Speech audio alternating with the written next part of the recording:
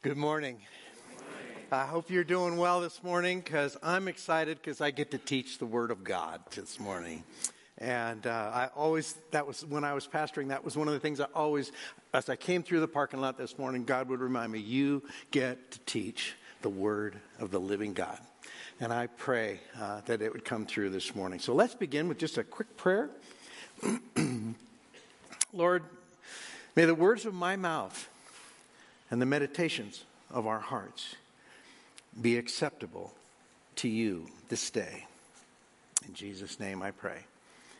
Amen.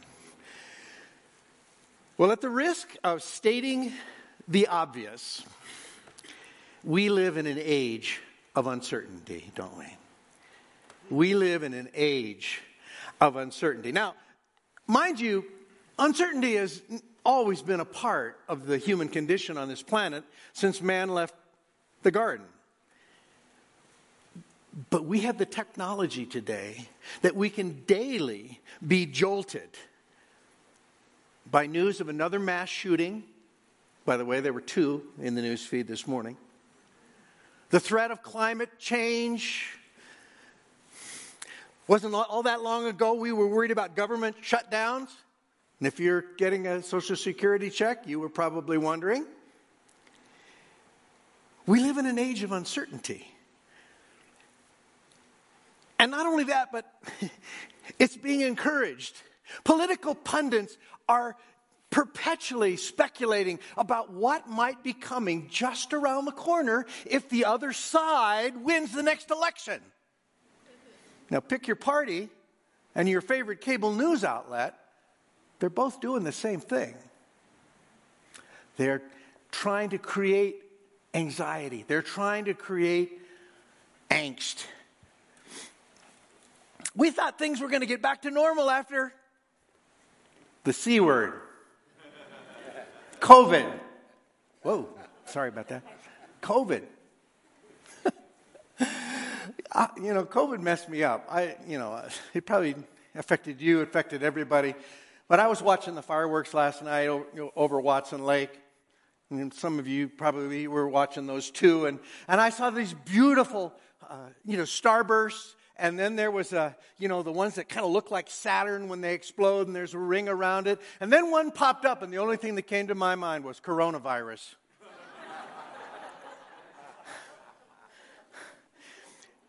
See, what the pandemic really did, though, people, is it stripped us of our illusion of personal control of our world. It primed us for conspiracy theories that are breeding. Social distrust is at an all-time high. We don't trust each other anymore in this country.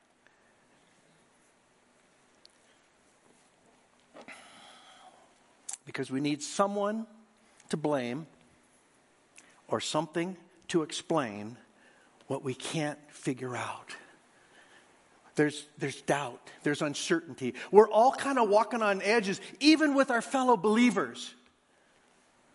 Even me talking about this morning is making some of you nervous. That's okay.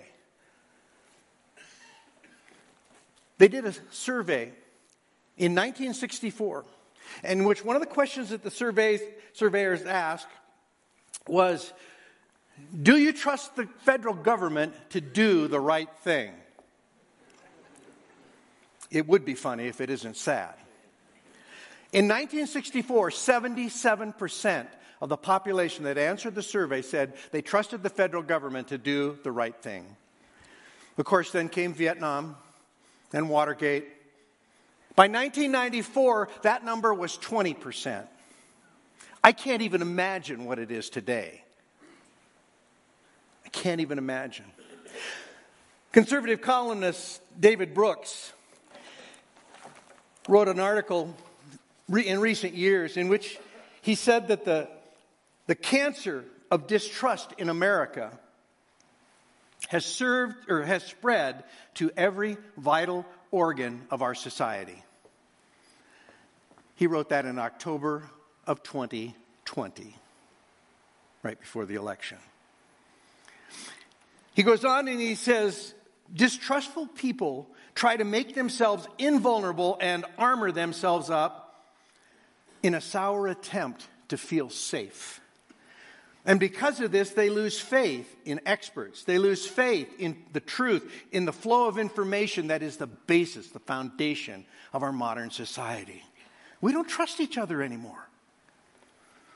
Sharon Hodde Miller, in her book, The Cost of Control, I imagine Scott's probably referenced it. It's a great book. Wrote this, she said, when we rely on autonomy to feel in control, we end up distrusting everyone but ourselves. And this produces anxiety. Interesting. Uncertainty and doubts are a part of life. I get that. They are. They're a part of life. We have doubts about everything from, the government, as we've mentioned, and other people and of different political persuasions. But we often doubt our own faith. I mean, I've found myself asking from time to time, God, are you really in control of this mess down here? What if I'm wrong? What if I'm just a product of being born in the right place at the right time? With benevolent parents and a society that was generally friendly to Christianity as a worldview? What if I'm wrong? Now, let me state for the record, I am absolutely secure in my relationship with Christ. John 10, 27 and 28 tell me that no one can snatch me from Christ's hands. And I hope that's your place. But the reality is at times, intellectual understanding of that truth meets the stress and the fatigue and the trauma that we're dealing with in our society. And doubt is never very far from the trail that we're walking. So if you've ever felt that tension, if you've ever struggled with kind of the condition we're living in today, how do I make sense of it all? I have an encouraging word for you. In fact, it's not me, it's John, the apostle, has an encouraging word for us this morning, because I want to extend to you this morning an invitation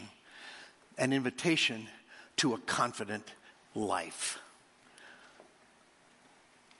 An invitation to a confident life. And it's found in 1 John chapter 3 this morning. We're going to be looking at that. If you have your Bible, I hope you do. I know a lot of you have electronic Bibles, and that's great too.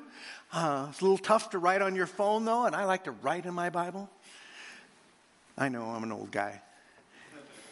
But he's got a word for us. And I want to extend that to you this morning. And here's my big idea today. If you don't get anything else, you got it written in your notes. A confident life grows from experiencing the assurance of our salvation. A confident life grows from experiencing the assurance of our salvation. Now, he does this in three very practical ways. So hopefully these will be memorable to you. That we experience assurance of salvation so that we can live confidently. In other words, it produces that. It develops that in us. And so if you're struggling with a little confidence this morning, let's jump in. Chapter 3, verse 11. John begins this section, and he says, "For this is the message that you have heard from the beginning, that we should love one another." Now, I'm going to skip over verses 12 and 13 for just a minute. I'm going to come back to them. He says in verse 14, "We know that we have passed out of death into life because we love the brothers. Whoever does not love abides in death. Everyone who hates his brother is a murderer, and you know that no murderer has eternal life abiding in him." The first way that we experience the assurance of our salvation is this: as we love others sacrificially.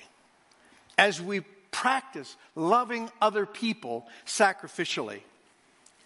John reminds his readers, his audience, us, that at the core of our faith is a God who is love. And that we, because we have been loved by him, are to love other people. Agape love, the type of love he's talking about here, is one of the defining qualities of who God is. It is unilateral, unconditional, and non-transactional. What do I mean by that? It's a one-direction love that says, I will love you no matter what. There's no quid pro quo that if you love me a little bit, I'll love you back. No, it's just, I will love you. I will love you. And this is not a human characteristic. It's not. The closest thing we have to this kind of love, really on this in the natural world, is the love of a mother for her child. Now, this picture,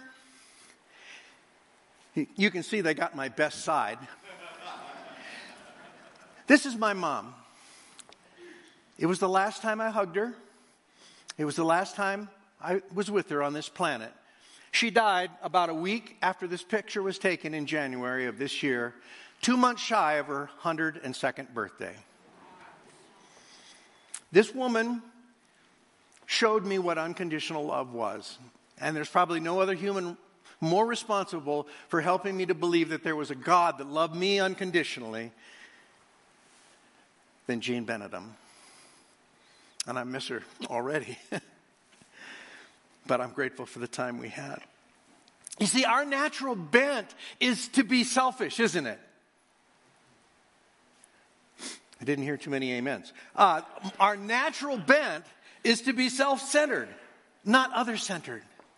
In the words of that famous country western philosopher, Toby Keith, I want to talk about me. I want to talk about I want to talk about number one. Oh, my, me, my. What I think, what I like, what I want, what I know, what I see. I like talking about you usually. But occasionally, I want to talk about me.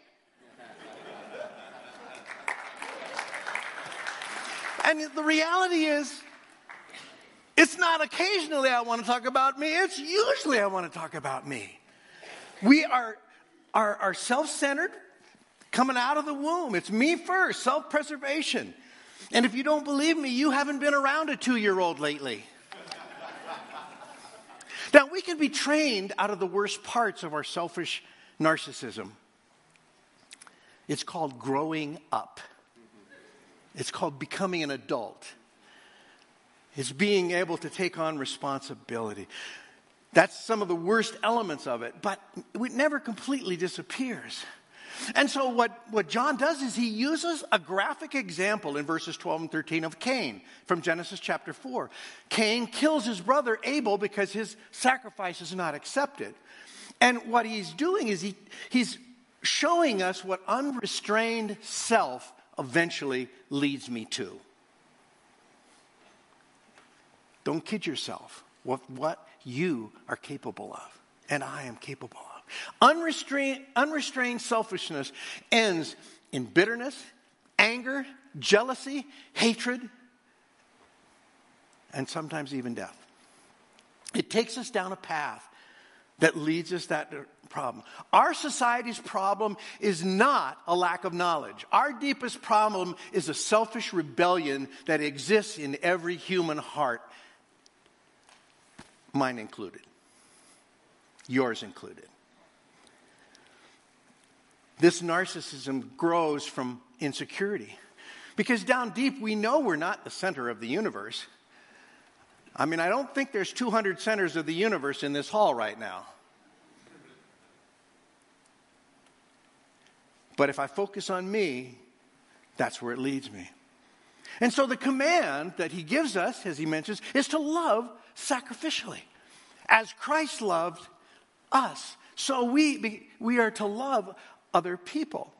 It sets us free from the obsession of self. What it does when we love other people sacrificially, when we say, you know what, I'm going to choose to love others, be other-centered and love you, regardless of how you respond to me or what you think of me. When I do that, I'm actually functioning in the way God created us to be. Ephesians chapter 2, you know what it says? You were created in Christ for what? Good works. You were created for good works. You were created to do this. You were created to love people. And when you do that, and when we begin to love, we begin to function the way we actually are supposed to live. Think of your human body. You don't have to think about it too long. But think of your human body. When you are free of injury, you are free of disease, you are fed, you've had good sleep, you feel good. Life, it's like when you were, 25 years old or whatever.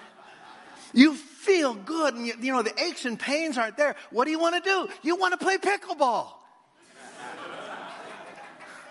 It is this idea that when we sacrificially love other people, it's the way the architect designed us. It's the way we're supposed to live. It's true for our whole being. Jesus said that a new command he gave to us, that we love one another. John chapter 13. By this all men will know that you are my disciples,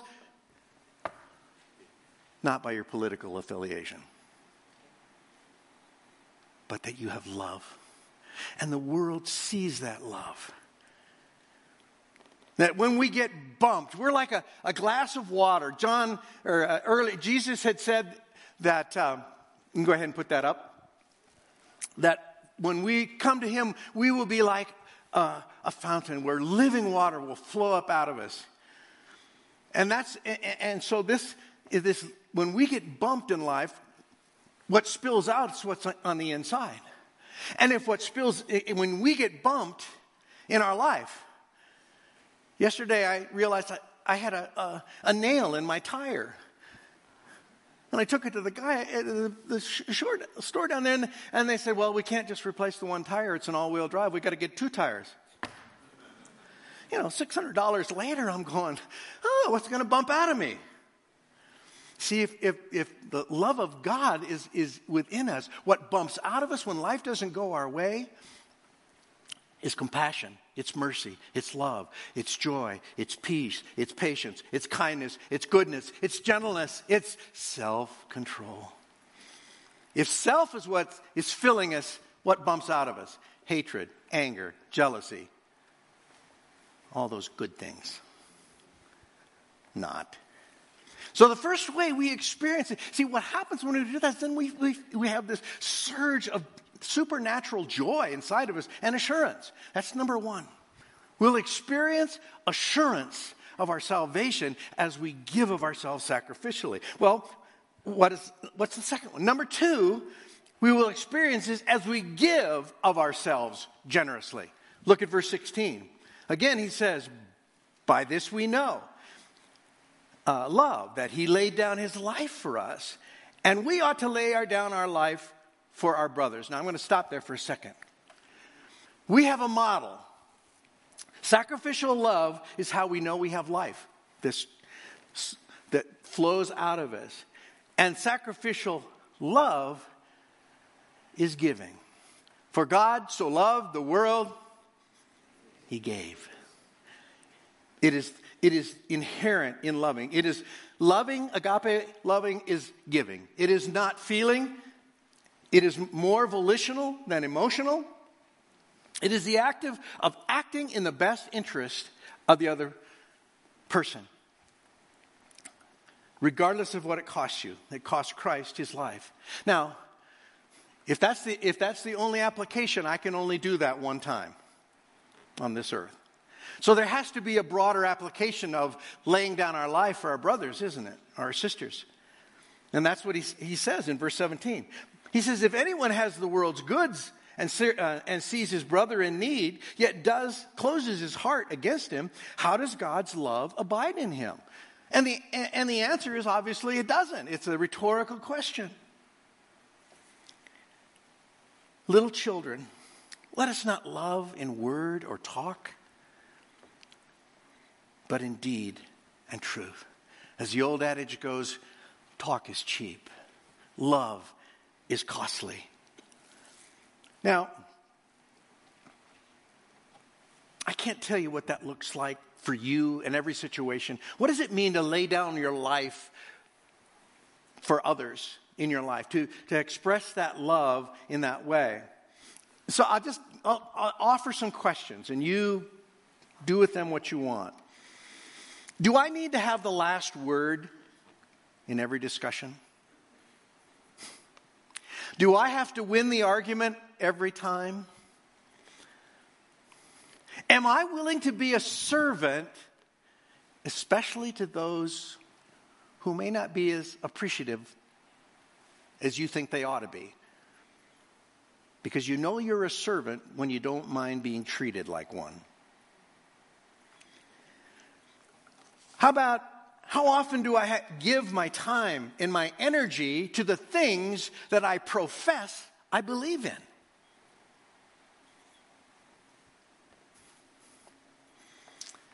Am I willing to share my financial resources? You see, the only way that we give of ourselves, of our resources, in every way, generously, is that it flows from a grateful heart. I think one of the biggest problems we're struggling with in this time of uncertainty is we have lost our sense of gratitude as a people. America, I think today feels like one of the most entitled places on earth. We feel entitled to things. And when we feel entitled, it's hard to be grateful. It's hard to be grateful. But giving generously of ourselves has a profound effect of protecting my heart from idolatry. My idolatry to money, my idolatry to my time, my idolatry to myself. I came across a bumper sticker the other day. This is the one I can get behind. Make America grateful again. I hope, whatever your persuasion is, that you would embrace that as a believer. How can I help make people more grateful? How can I live my life more gratefully? Because that's where this generosity is going to flow out of. And you know what happens when you give that way? You feel assurance. You begin to sense a sense of confidence that there's somebody. You see, I can't give if I don't believe my needs are going to be taken care of. I have to believe that God is going to meet my needs, and therefore I can give. And I don't have to be number one. I don't have to be first. I can be second, third, whatever. But out of that comes the gift of assurance and the ability to live confidently, even though the world around me might be just going crazy. Number 3, here's our third one. As we align our heart with God's daily. As we align our heart with God's daily. What do I mean by that? I mean that our conscience can be manipulated. People feel guilty about different things. But as we align our heart with God's, it begins to change us. A mom was having a vocabulary lesson with her little son, Jimmy. And she came to 2 words and she said, Jimmy, what's the difference between conscious and conscience? Conscious and conscience. And Jimmy thought for a minute and he said, well, conscious means I'm aware of something. Conscience means I wish I weren't.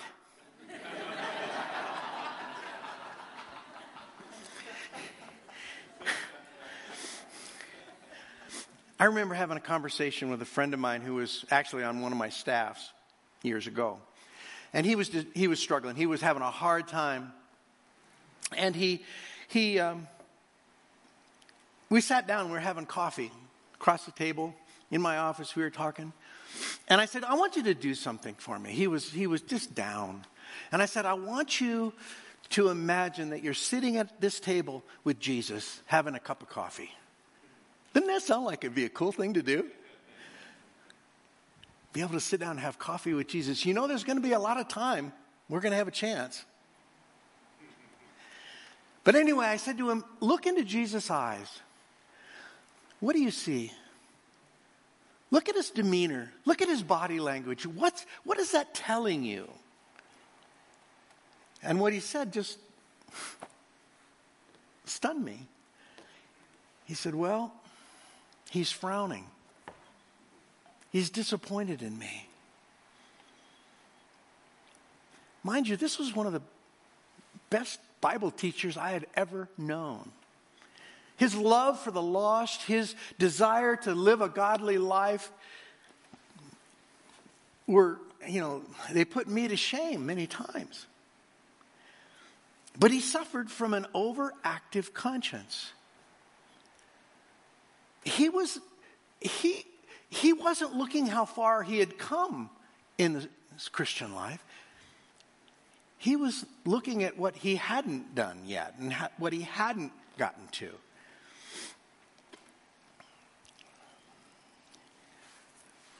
Look at verse 19.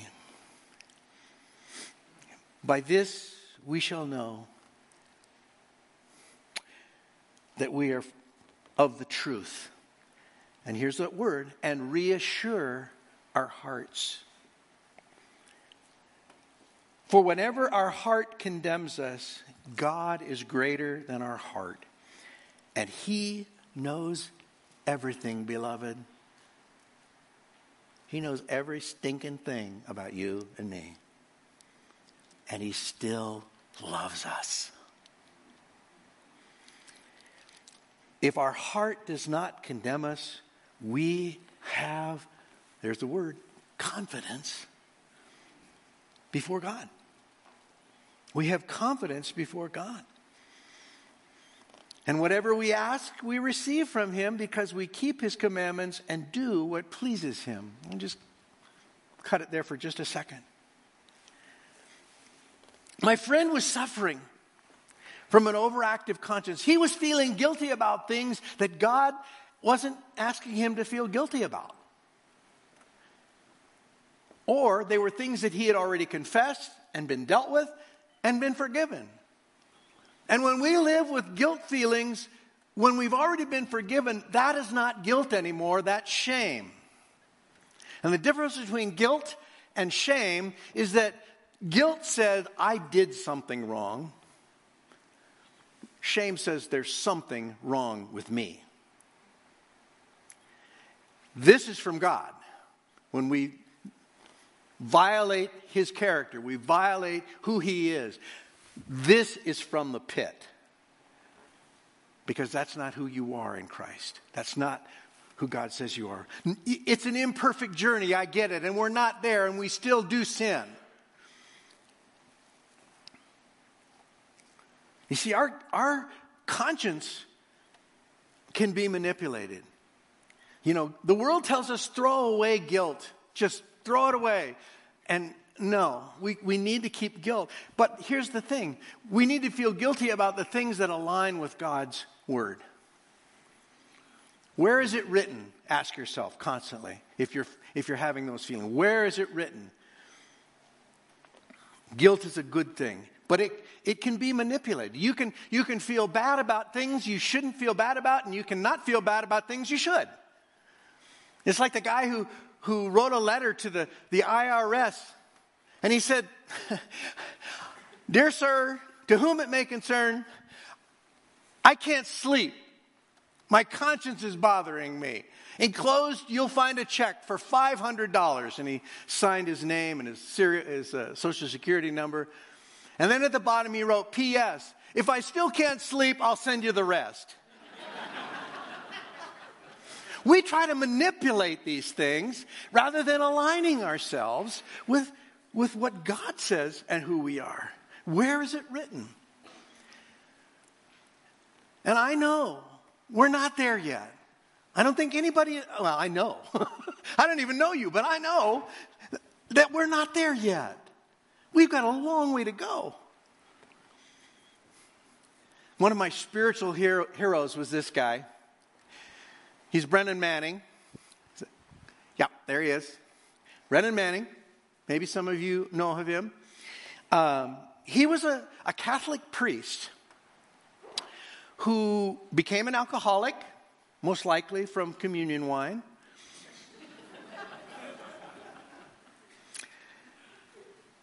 He left the priesthood got married, then got divorced, and all the while he continued to write about the grace of God in prolific ways. His seminal work is a little book called The Ragamuffin Gospel. Maybe you've heard of it. I highly recommend it. And you say, how can this guy be your hero? And it's not because of his failures. It's because he understood the truth that he wrote here. He said, Jesus comes not for the super spiritual, but the wobbly and the weak-kneed, who know they don't have it all together and who are not too proud to accept the handout of amazing grace. Men and women, that's who we are. We are the spiritual order of the wobbly and the weak-kneed. I've not seen any churches name themselves after that. But that's who we are. Because it's only then that we understand that we are not there yet. And grace is not excusing my way of life in such a way that I can do whatever I want to do, because that's just self again. But it's saying in the meantime, His grace is sufficient. His grace covers the things as we walk in this unfinished journey that we're on until we finally get there. We are the spiritual order of the wobbly and the weak-kneed, existing as a fellowship of believers, saved by grace, with hearts aligned with the Word of God, whose desire is to please the Father through faithful obedience. And here's the deal. How do we please God? See, the fact that you want to please God is evidence that He's already in you doing work. The Spirit is working on your heart. How do we please God? Well, Hebrews 11:6 makes it pretty clear. Apart from faith, it is impossible to please God. So if you're trying to please God and you're not trusting God, you got a sad existence. It's going to be a frustrating existence. See, the truth is the so-called victorious Christian walk is more of a limp.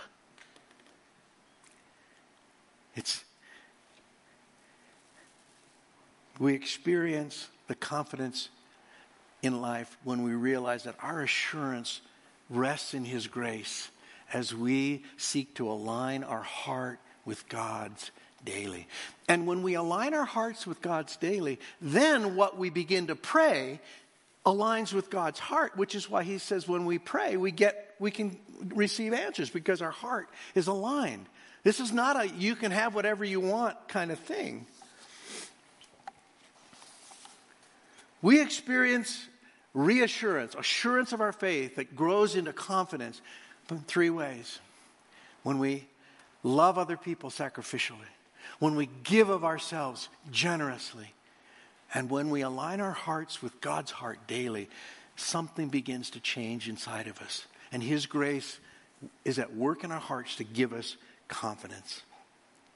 You see, many of us, this is the way we look at the Christian life. I'm going to throw that up there.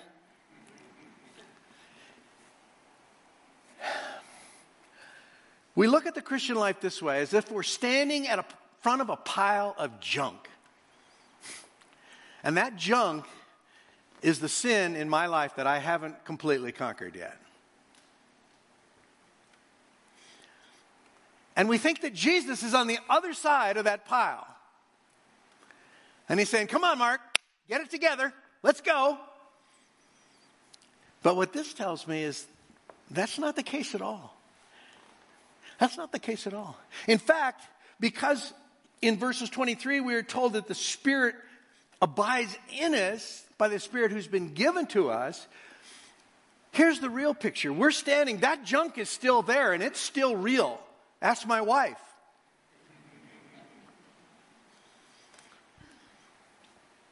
But I'm not alone. Because Jesus is standing right next to me. And He's got His arm around me. And the Spirit of God is dwelling inside of me. And He's saying to me, hey, Mark, let's go after that bathtub together. You and me.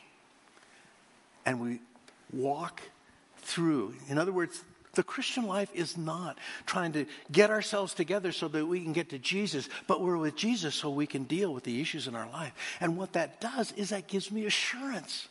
That gives me confidence that no matter what I'm facing, I'm not facing it alone, people.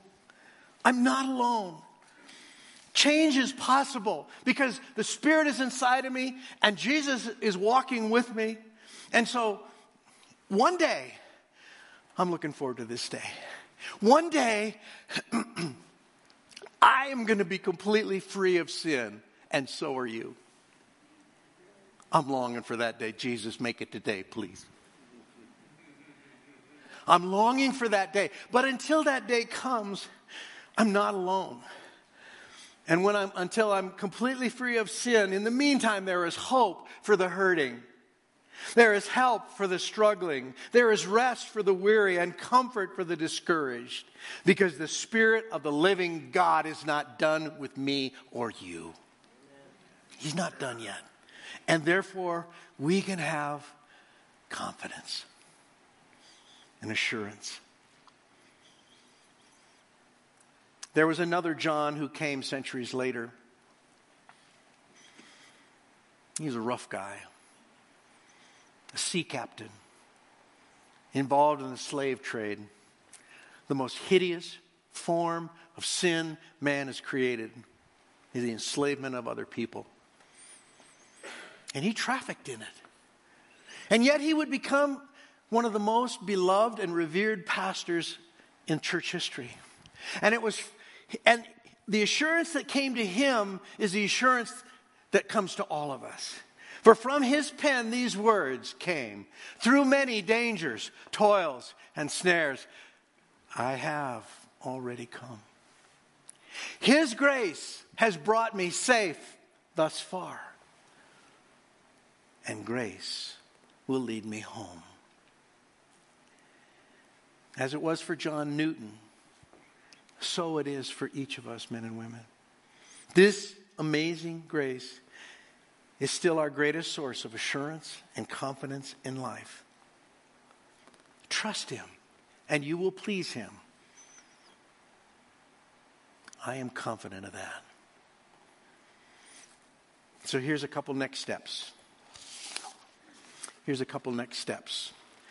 Set aside some time. It's on your sheet. Set aside some time to evaluate where you really experience your security. What percent is your finances, your health, your approval of others, your career, your family, your job? Number 2, determine to put your energy where your faith is. Find a place and an opportunity of ministry to give yourself away. You will be the beneficiary. You will be the beneficiary. And number 3, ask yourself, where do I need to align my heart with God's more fully today? Let's pray. Father, forgive us. Forgive us today of focusing too much on ourselves. Help us to tap into your Spirit and lean into you and give ourselves to others, to love them sacrificially and to give generously and to pursue you and align our hearts with you each day. Father, whatever the world throws at us, it's not a surprise to you. We know that. And so we trust you. We trust you today. Help me to trust you tomorrow when everything comes flying back at me. In Jesus' name I pray. Amen.